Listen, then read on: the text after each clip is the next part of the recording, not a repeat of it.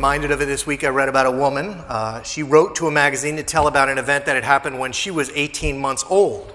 Her mom was out and her dad was put in charge of her and her brother, who was about 4. She says she had just recovered from an accident and she had been hurt, so her family had given her a little tea set as a get well gift, and it was her favorite toy. Her dad was in the living room one evening engrossed in the evening news. Her brother was playing nearby, and the little girl, as little girls are wont to do, bought her dad a little cup of make-believe tea, which was just plain water.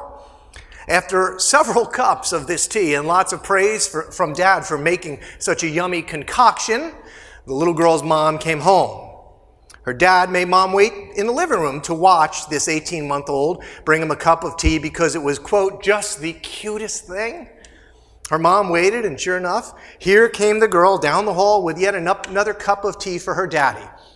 Mom watched as Dad drank up yet again and then asked, "Did it ever occur to you the only place an 18-month-old baby can reach to get water is the toilet?"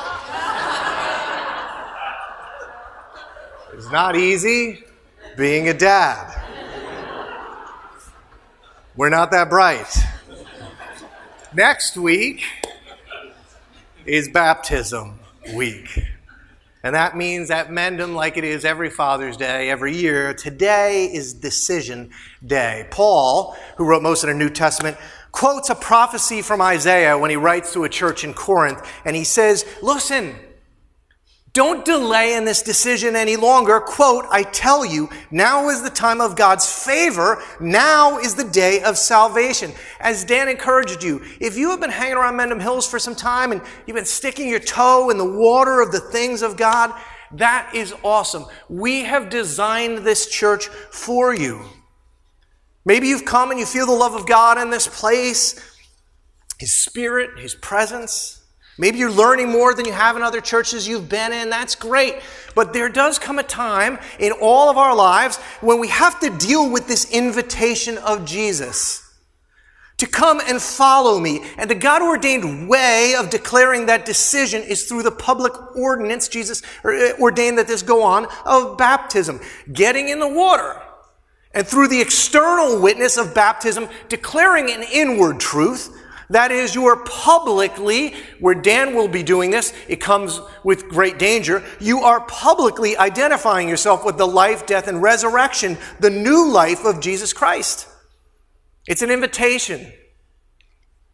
If Jesus could be baptized, and he was, then you should be too. It's the call on everyone who chooses to follow. Now, if you were here, in week 1 of this talk on following, we looked at Jesus' invitation to follow, and we understood it from a first century point of view. Jesus was a first century rabbi, and he was offering an invitation to the common man, the state school kid, if you remember, to become his disciple, to follow him, because what rabbis did when they invited a follower, when they invited you to be a disciple, was to say, I think you have what it takes to be like me. I think if you'll follow me, I will teach you my ways, and then I think you'll be able to do what I do. In fact, Jesus at one point even says that through his power, you could do even greater things than he does. He believes that you can become just like him, a fisher of men.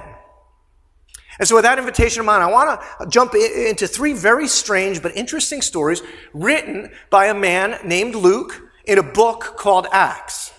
Luke, who recorded some stories about Jesus in a self-titled gospel, goes on to write about what happened after Jesus ascended into heaven in a book in the New Testament called Acts, short for the Acts of the Apostles. In chapter 16 of this book, he tells 3 stories which appear at first unrelated right in a row, but I think when you see them side by side, you'll sense that Luke is trying to show us something. Let's start with the middle story. Luke wrote, one day as we were going down to the place of prayer, we met a slave girl who had a spirit that enabled her to tell the future. She earned a lot of money for her master by telling fortunes.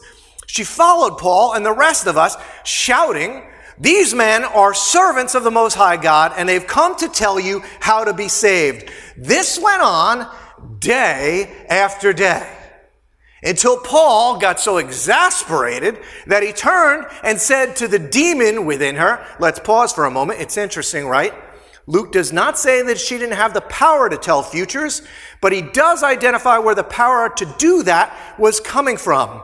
John, I think you were telling futures yesterday, right? I could be right about that. Something to keep in mind. This went on day after day, Luke writes, until Paul got so sick and tired of it, he turned to the demon within her and said, I command you in the name of Jesus Christ to come out of her, and instantly it left her.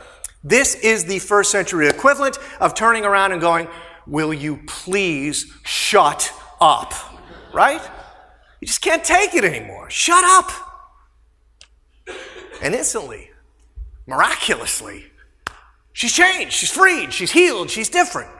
And I think this is the way a lot of us think people come to accept the invitation to follow Jesus. And if you think that way, you're right. I mean, salvation is always the work of God through His Spirit, and it often occurs dramatically.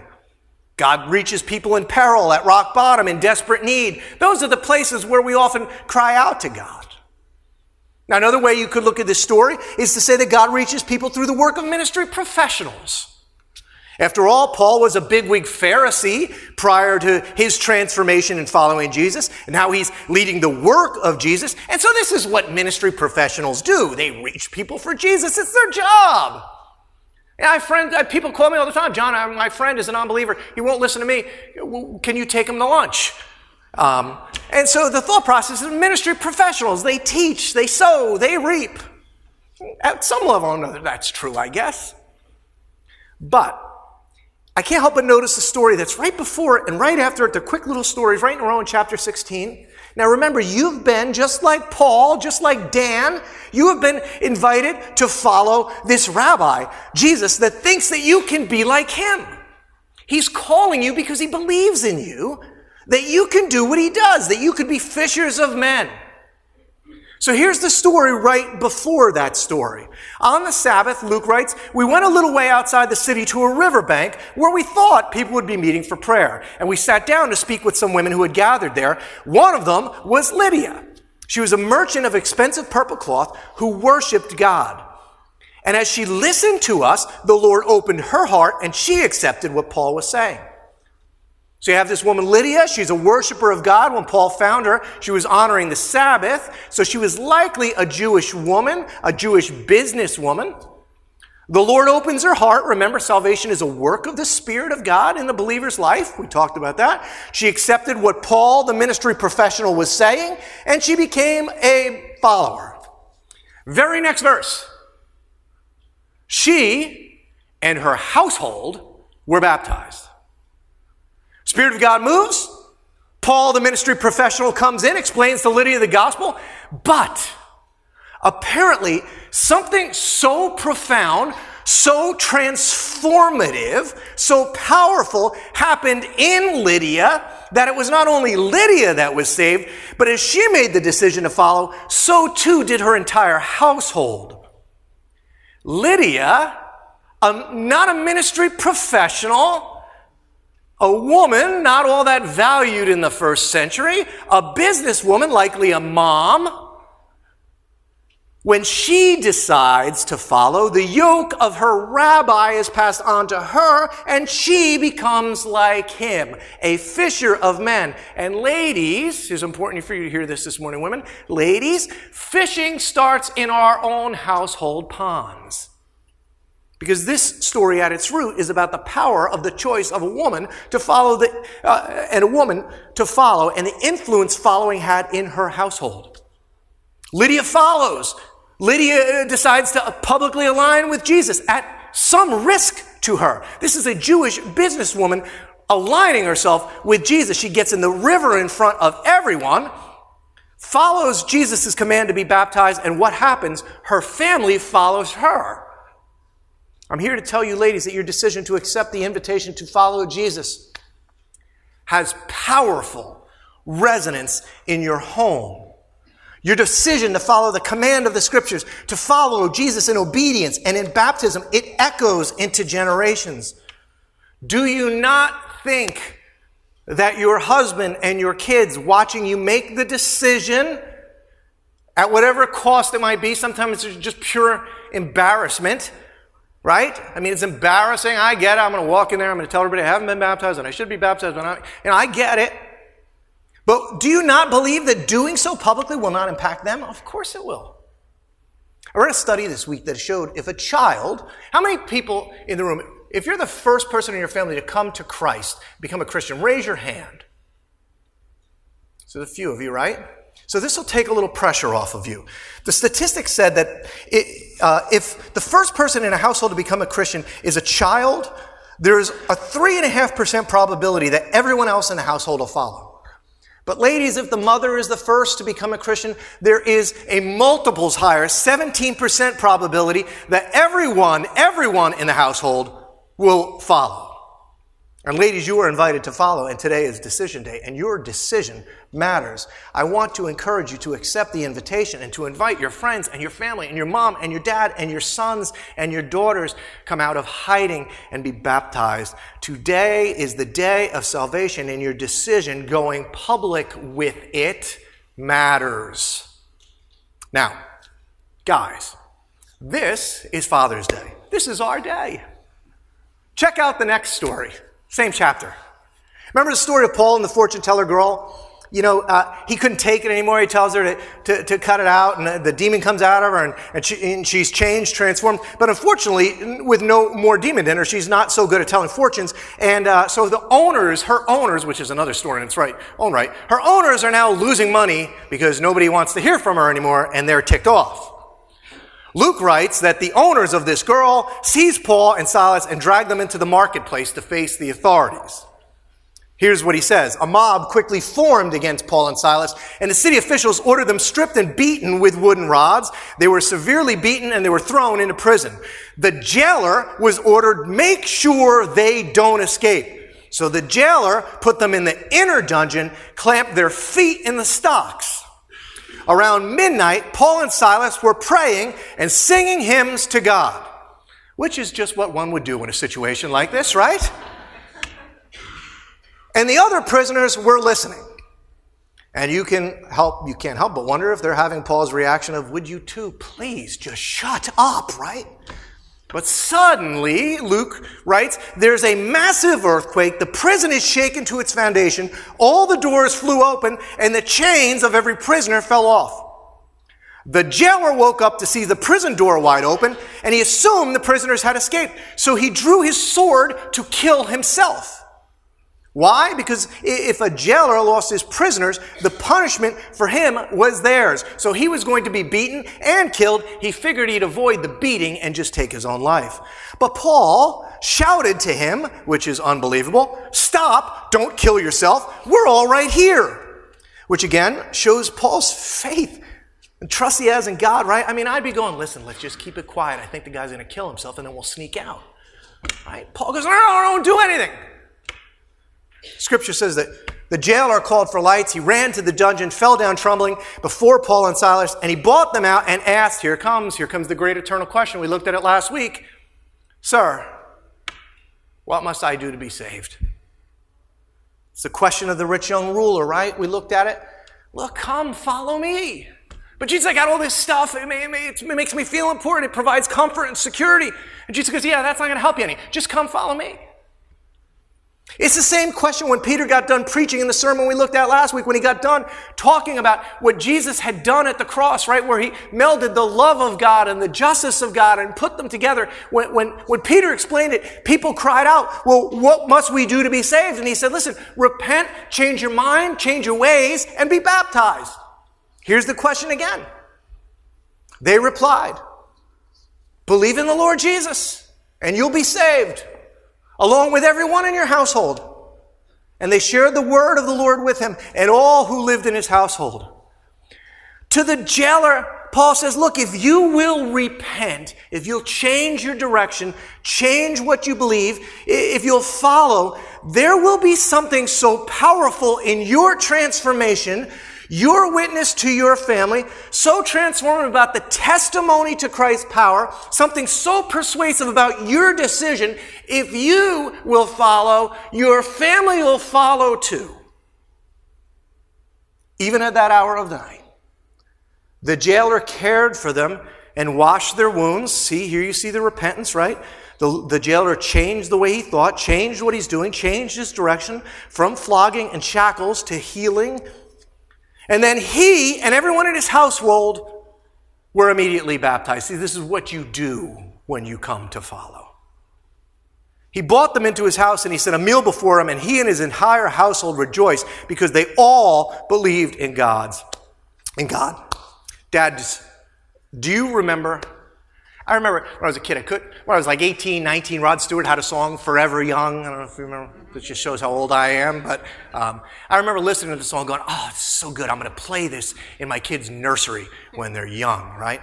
Now, and so you start to have all these dreams and plans for your kids. Now, some of you might have heard, I did a little track running back when I was in school. I don't know if you're aware of that. But, and so when I was a kid, I thought to myself, what I'm going to do is, the minute my kids are born, I'm already thinking, I don't know, I'm weird, I think about these things. I was thinking about what I was going to do in their nursery. So I thought to myself, what I'm going to do is, I had this hurdle that I had used in high school, and it was at my house, and I said, I'm going to take a hurdle, and I'm going to mount it right over their bed. So every night, when my kid is looking up, they're going to see this hurdle, and it'll get into their mind. Now, a couple things happen. The first is I lost that hurdle somewhere along the way, so I stole this one from West Morris Central. Don't let anybody know. I got to put it back before they put everything away for the winter. But my thought was, I'll get them, right, because I want them. I have plans for them. But Courtney was my first one to run. I went to her track meet in 8th grade, and she fell over her own 2 feet running her first race. And I said, I got to come up with a better plan. This one is apparently not going to work. So then my boys came. I had 2 boys in a row, and I realized hurdling, that's a long way off in the future. I said, but I can teach them something else because I had plans for them, right? So I remember I couldn't wait. I went out. I got them a glove, right? Remember the little vinyl gloves that you get for little kids? And I had that in their crib because I was going to teach my boys how to play ball. And so, at first it's just like a little toss back and forth. And as they get older, right, I just remember, and it goes so quick. Boy, if you got young kids, it goes so quick. Because I remember thinking, I can't wait till they can throw the ball hard and we can just kind of whip it back and forth, And that day came. In fact, I remember we used to play baseball all the time. And, at first they just push it, And then after a while they start learning how to step and throw. And they can throw it hard. I remember looking at them going, hey, you throw just like me. Which some of you are going, well, that's like a girl, but that's a whole different son. But they did, because they had my DNA, and I taught them how to throw. They wound up throwing just like me. And so at one point, in what was like the day of all days, I don't know, Caleb might have been 8 or 9, and John was 12 or 13, something like that. I was over at Palmer Park, which is where you play baseball in Lone Valley. Both boys were in the All-Star game. And so Caleb was in the All-Star game for his grade, and John was in the All-Star game for his grade, and I was walking back and forth between the fields, and I'm talking to my dad on the phone. I'm going, this is the all-time dad proud moment. It can't get any better than this, right? Can I just tell you, I'm such an idiot, right? It gets way better than that. In fact, I was aware of it this morning. Like, the hurdle's gone. I went out to try to find a baseball glove. The only one I could find that wasn't, like, rotting because no one's touched them in 10 years was this one. I used to have a bucket of baseballs. They're all gone. All that's left is a yellow softball. That's all I could bring for you this morning. Because it wasn't the best day ever. It wasn't the proudest moment ever. For me, the proudest moment ever was when each of my kids made a public declaration on their own. I never once asked them. I never put any pressure on them. In fact, I've said to them many times, you have to come to your own faith in God. You can't have my faith. You have to have yours. And so each of my kids, the proudest moment for me has been when they made a public decision to get in the waters of baptism and follow Jesus. I remember when Caleb did it. I didn't know he was going to get baptized that day, and he just took off his shirt and he almost ran into the water that day. It was so exciting for me. And maybe some of you saw in the video, you noticed that my daughter Caroline, she was in the video. She got baptized a couple years ago. I didn't know she was going to get baptized, and she just came into the water on her own. And a friend captured this picture, and then another friend downloaded it and gave this to me. And so this sits on my desk at home. This is my proudest moment of being a dad.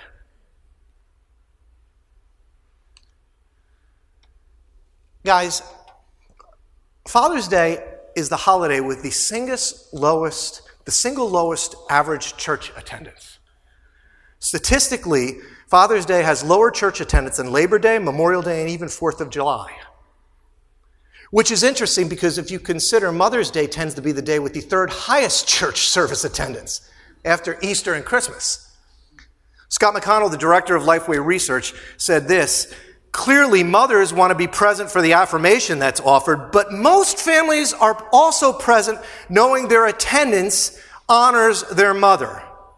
The attendance difference between Mother's Day and Father's Day is telling. Either churches are less effective in affirming fathers, or families believe Christian fathers don't value their participation in worship service. Dads, on this Father's Day, it isn't just Father's Day. I want to call you to make a decision. Remember that study I quoted earlier? It was from the Baptist Press.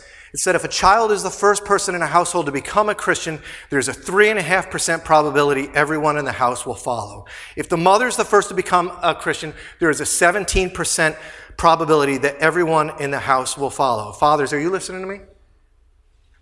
If you get nothing else out of this, dads, hear this. When the father is the first person to become a Christian, there is a 93% probability that everyone in the house will follow. Jesus' invitation to you matters. Follow me, and I will make you fishers of men. As the band comes up, if you're like me, at least where I was at one point in my life, if I had been sitting in the church, I was I believed in Jesus and all the rest, but I'd hear something like this and I'd say, I'm not ready to get baptized. I'm not ready to lead my kids in this. I'm not perfect. I'm not a ministry professional. I still have some issues I got to clean up at first. I don't know all the stories in the Bible. Fathers, hear me, listen to me. Matthew was a tax collector. He was lower than the sinners. He was invited and he followed. Maybe you're here this morning and you've been a follower of Christ for some amount of time, but it's just, this is a step that's hard for you. It's public. Everybody's going to be looking at you. It's hard for me to talk to my kids about the things of God, to express emotions, to talk at a heart level. Gentlemen, I get it. I understand totally. We all, 95% of us are complete relational rejects. Like we have no ability. But while your words are important to your kids, the verbal blessing of a father, it does have tremendous power. But do you know it has even more power? Your everyday actions in your everyday life. It's not just about organizing family devotions. That is great. I encourage you to do it, but many of you feel inadequate. There's something more important. Here's what God declares. These commandments that I give to you today are to be on your hearts, not in your heads, not in a notebook. Put them in your hearts and impress them on your children. Talk about them. Talk about God when you sit at home, when you walk along the road, not just in church. But when you lie down and when you get up, tie them as symbols on your hands, bind them on your foreheads, write them on the door frames of your houses and your gates. Fathers, your rabbi believes in you. He chose you. He thinks you can be like he is and you can do what he does. He thinks you can be fishers of men. And dads, fishing begins in the household pond. New believers, longtime followers, it's time to make the decision public. Look at the face of your children as they watch you make the decision to become a follower of Jesus Christ. Because, gentlemen, if you will follow, even though you are not a professional, even though you don't have it all together yet, if you will follow, there is a pretty good chance that so will they. Because they tend to throw just like you. And that will be a prouder dad moment than any stupid 10-year-old all-star game. Gentlemen, it's not just Father's Day. It's decision day. And your decision matters. Father,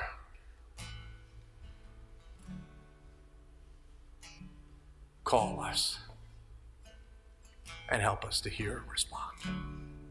In Jesus' name I pray. Amen.